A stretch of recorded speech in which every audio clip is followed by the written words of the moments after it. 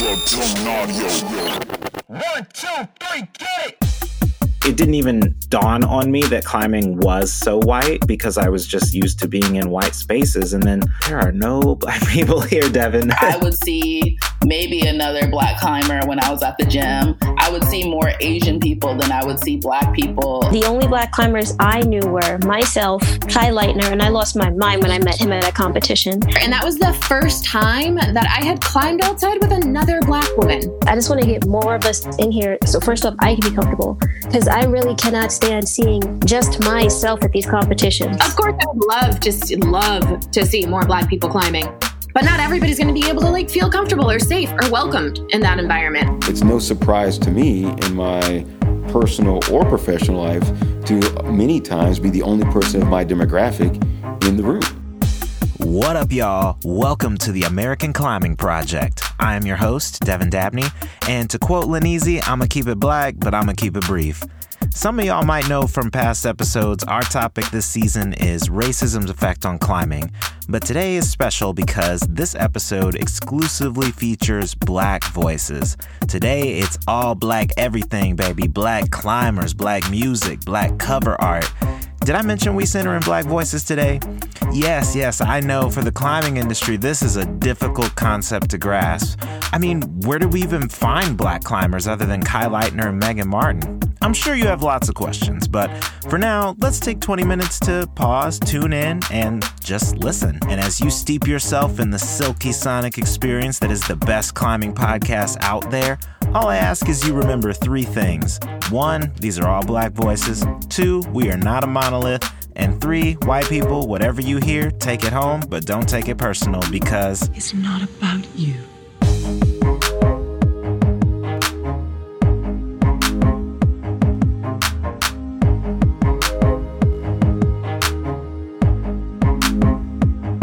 I have a picture of me harness on the boulder wall. This picture, yeah. 4 points on 4 different routes. I mean, lock it off for no reason. I mean, it's totally stupid stuff. But I had a good time, right? And I didn't really think anything of it. Just that we were there having fun with my friends. Yeah. On the grand scale, though, I live in Indiana. Mm-hmm. So it's a pretty homogenous culture, and it's no surprise to me in my personal or professional life to many times be the only person of my demographic in the room.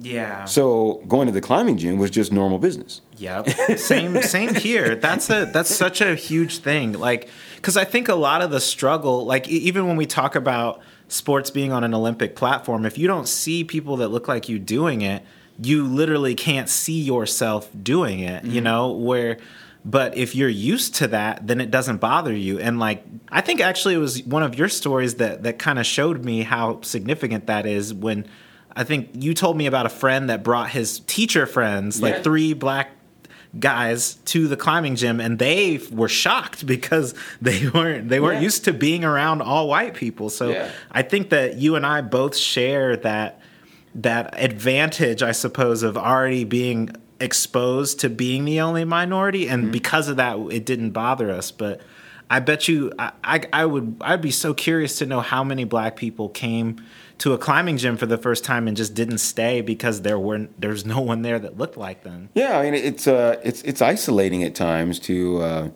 as much as I talk about it as being normal, I've also heard it from other people, or even the inverse. So I guess I'll out my wife a little bit on this, but my wife's white. For those who don't know, but when we go to say my family events, that it's not outrageous for her to be the only white person there because it's my family, right? So if we're at Thanksgiving with the Glovers or Christmas with the Glover family, then weddings or something like that, she could be the only white person there, and she's like, oh. It's a little awkward. And I'm like, oh, it's a little awkward, huh?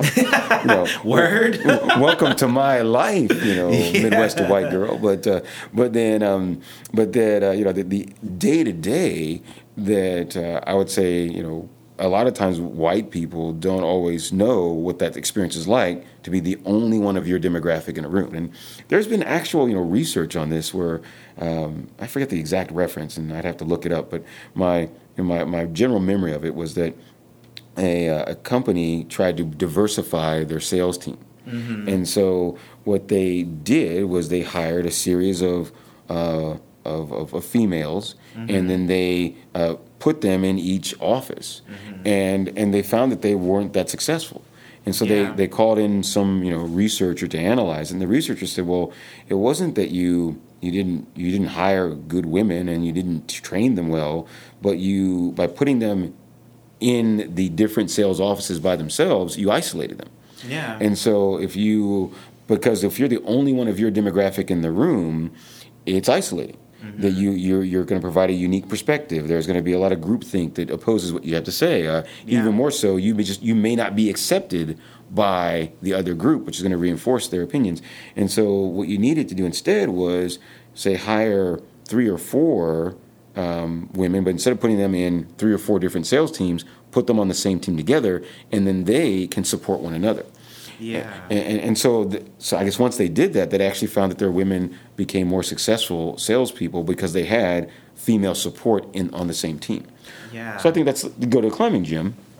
If you go there and you're the only one of your demographic, it's a little awkward. I mean, I'd say that women say the same thing, right? Yeah. That sometimes women climbing with a group of men can be isolating. It can be challenging, and that's the experience challenge. So even if you make the choice of coming to the climbing gym, if you are the only one of your demographic, then that could be isolating. Even if there's nothing amiss, there's no issues.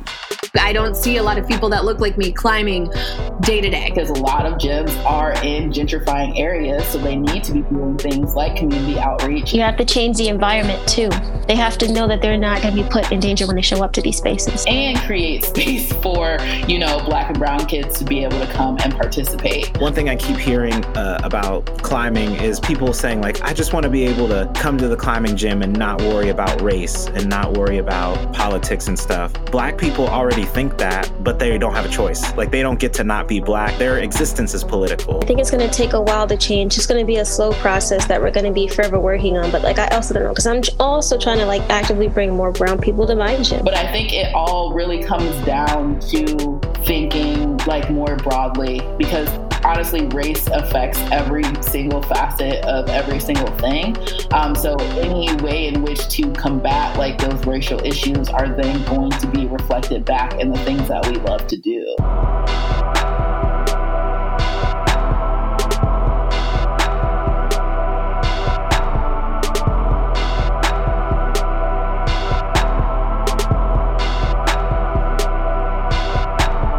My mom's white. I grew up adjacent to white society, I grew up being the only, Black person in white spaces. That was my upbringing, but it wasn't that it wasn't obvious, or I didn't feel that, So when I got invited by a couple friends and I met them there, but as soon as I walked in, it was one, because I'm in Atlanta. So I was no longer the only Black person anywhere in Atlanta, which was amazing. My kids had Black teachers, all of these things. I was oh my God, yes, this is amazing. So it was such a stark contrast from going anywhere else in Atlanta to going to a climbing gym in Atlanta and being the only Black person in that gym. I was what the fuck is happening here? And it's for not real? like that on any given day. I can still be the only Black person in that gym. I gotta be honest. That's really shocking to hear. In Atlanta. I was gonna ask you, I'm surely there's a lot more Black people that climb at Stone Surely. than Atlanta. No. I am dead wrong, apparently. And I mean, I'm obviously not going to the gym right now, COVID and such, whatever. And my own grievances. But yeah, I mean, they would still there would be groups of Black individuals that would come in, for events or things and such like that. But consistently, 1, maybe 2, if me and Brandon were in the gym at the same time, it was holy crap. I'm sorry. This is fucking mind blowing to me. I'm trying to understand. Yeah, right? Yeah. You would think, but no. if you can't find black people there, like, and you know what, like blows my mind is probably like when they film their like problem of the week video, or they like have to like take, like, they're probably like, where's the, like, we just don't have any black people. It's so hard to find black clients. It's like, dude, like, why don't you just step outside? like, oh my God, like, what is that, Dom? Like, how can you it's not like right. So when you don't feel represented in a space, or you don't feel welcomed in a space, you're not like, I would be hesitant to bring my black friends to the climbing gym here in Atlanta. Really? Because it just wouldn't feel like, from my own experience, like, there's like our staff, predominantly white. The owners are white. Upper level management, all white. Like, there's not a lot of community outreach in order to diversify, like, the people that are climbing there. Like, it just doesn't happen. So, I mean, if you told me that they were doing any community outreach, I would be like, that either is a lie, or they are, because how could you, if you do any, like, literally any community outreach, like, I feel like Atlanta is like one of the blackest cities in the country. I could be wrong. Yeah. No, I think it is. And if you can't get black people in a climbing gym in the blackest city in the, like, how do you, I'm sorry, like, this is, you really like threw me for a loop with this. I'm over here trying to like, but it's great because it just illustrates how barriers aren't always about location either, because you would think that, like, oh, if you just put a climbing gym in a black neighborhood or a black city, surely black people will come climb, right? Yeah, no, not correct. So, and like, my first time there, I walked in and I didn't see another black person the entire time I was there. And that's a big ass gym. It's like, a big ass gym. Like, this isn't, oh my goodness. Oh my God. I talked with someone the other day that's from Atlanta, and I was speechless because they told me that they go to Stone Summit Atlanta and they are usually the only black person there. What is Atlanta? And I know, and I'm like, if you can't get black folks in your function at Atlanta, I don't really know what to tell you. I don't know. I was just so shocked, and you know, the reason that I was shocked is because the gyms that I've climbed at have been in predominantly white areas, so I expect it to be that way, you know, like, but surely, like I came into this conversation thinking, like, yeah, like, there's probably gonna, you know, it's probably half black, you know, maybe a quarter black because climbing's pretty white, but no, she was like, I'm the only black person there usually. That is so upsetting to me and my homegirls.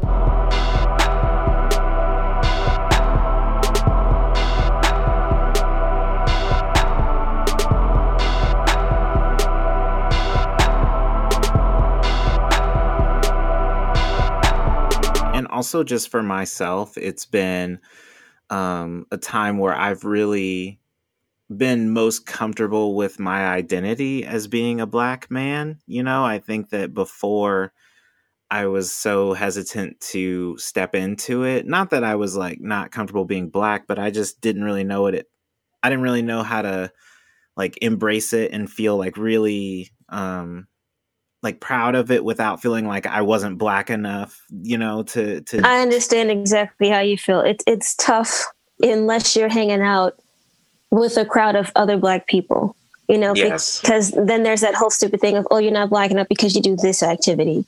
Yeah. And then you have to look at the historical part of that where, you know, we all think black people don't go outdoors. That's not true. Like, we live down south.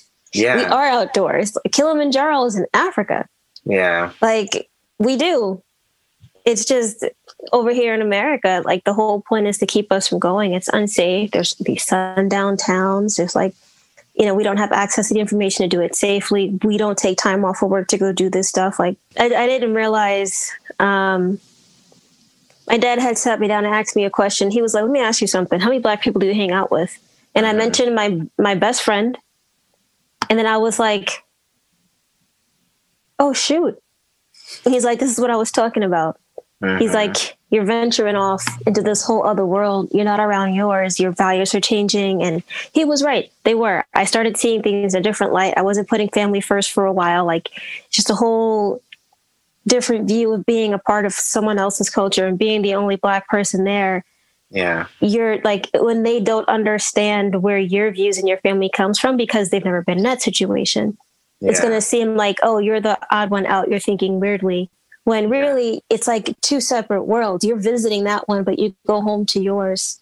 And I started like saying, you know what? That's true. Why am I the only Black person here? I felt like that the whole time, but I thought there was something that I could do about it. And I was like, well, I work at a gym now. Let me start bringing in people for free. So I would bring in any Black friends I had who was interested and couldn't pay. To the point where they were like, how many people are you going to start bringing in for free? Like, this is a membership people should pay for. And I'm like, yeah, but it's too expensive. Who's going to pay $40 for something that they don't know if they like?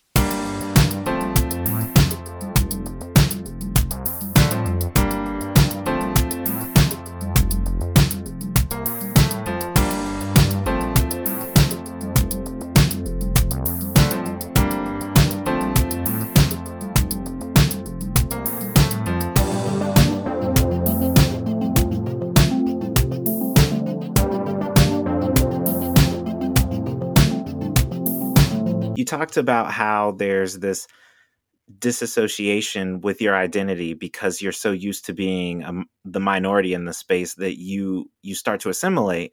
Do you feel like climbing made that worse? And if so, like, I'm just curious why you kept climbing even though you knew that this was like affecting you this way. Climbing definitely made it worse because in other institutions like university or when I worked at different jobs, there was always more of me or at least some more Spanish people there. So we could bond in different kinds of ways and talk about different kinds of subjects that we could at least understand for each other. But I kept climbing because I got addicted to the sport. And even though it was like making me feel kind of singled out and lonely, the community itself doesn't do it on purpose. And the supportive community behind the sport is unique. I haven't felt that kind of support anywhere else in like some kind of sport activity. I've always been an athlete growing up. I started out with track, then I got into volleyball, then I got into cheerleading, then I got into all this other stuff. But climbing is the only one where you don't need to be made of a particular build to be able to do this kind of thing where everybody's competing with you. Like, it's a team. You're competing with yourself. You can take your time about it. Like, everybody's friendly. At a competition, everybody wants everyone to do well. You're cheering for your competitors, and that's amazing. You know, I just felt like the climbing community could be so much more inclusive, and if we could take care of that part, it would be perfect.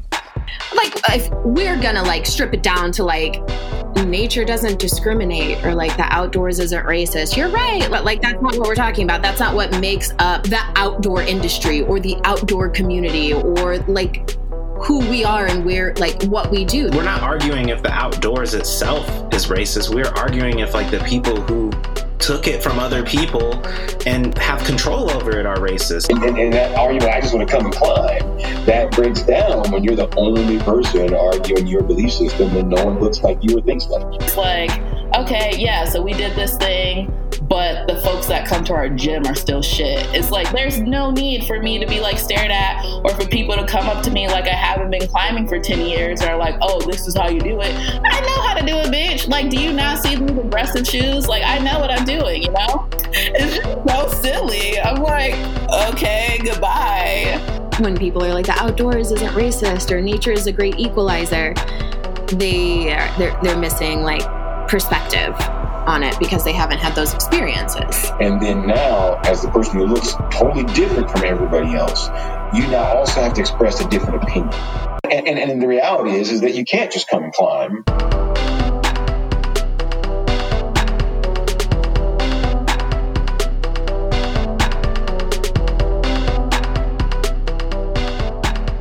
In one sense, that argument of, do we really have to do things special, or can we just be nice to everybody? I think there's circumstances where that makes sense. Right? You know, we don't need to have a special program. We just need to treat people equally. And I think that the challenge with that, if you think about that universally, then you get into that I don't see color realm, which then leads you down a wrong path. But at the same time, sometimes that is the answer, to just treat people with basic decency. Yeah, like you would treat anyone else. All right, so if a white guy walked up, or even, so let's say you walk up and I walk up, are we going to do like a special handshake, or are we going to be, are we going to just say, hey, how's it going? Yeah. But that's the thing, and it's like I want people who ask that question and are maybe a little salty at how we're making fun of you to think about it like if you were a white person that went to a crag and there was all black people, and we were like, nice to see your demographic out here. Nice to see a white guy. Like, how would that make you feel? My guess is that it would probably make you feel a little bit uncomfortable and a little bit more isolated than you already felt. Right. So it's like, hey, we recognize that you are unique here. Yeah. But yeah, just a simple hello, how's it going would probably be enough. I think so. And yeah, I think you're right that I could see where that discrepancy comes up of how you get to I don't see color is because people like that probably would answer that question in the same way that we did, of like, you should just say hello to a black person the same way you would say hello or not say hello to a white person. Like if you walk by a white person and you don't think to say hi, why should you do that to a black person? So that is a fair argument in that case, but that doesn't mean that you can discount people's differences. Like like there's a difference. I don't know. Like you don't want to treat someone better or worse than someone because of their demographic, but you also don't want to ignore what makes people unique.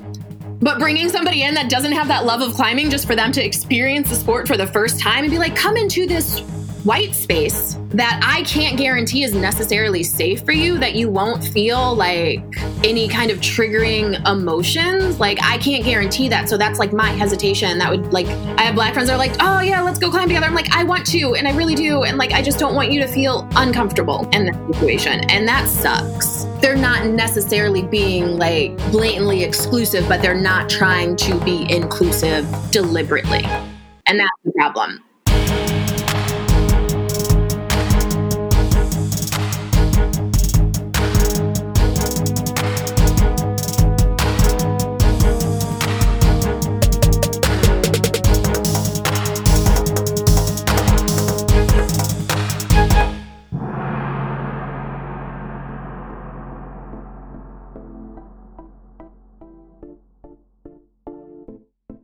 What up, y'all? My name is Devin Dabney, and this has been episode 6 of the American Climbing Project and part 2 of our When You're Black on Belay series.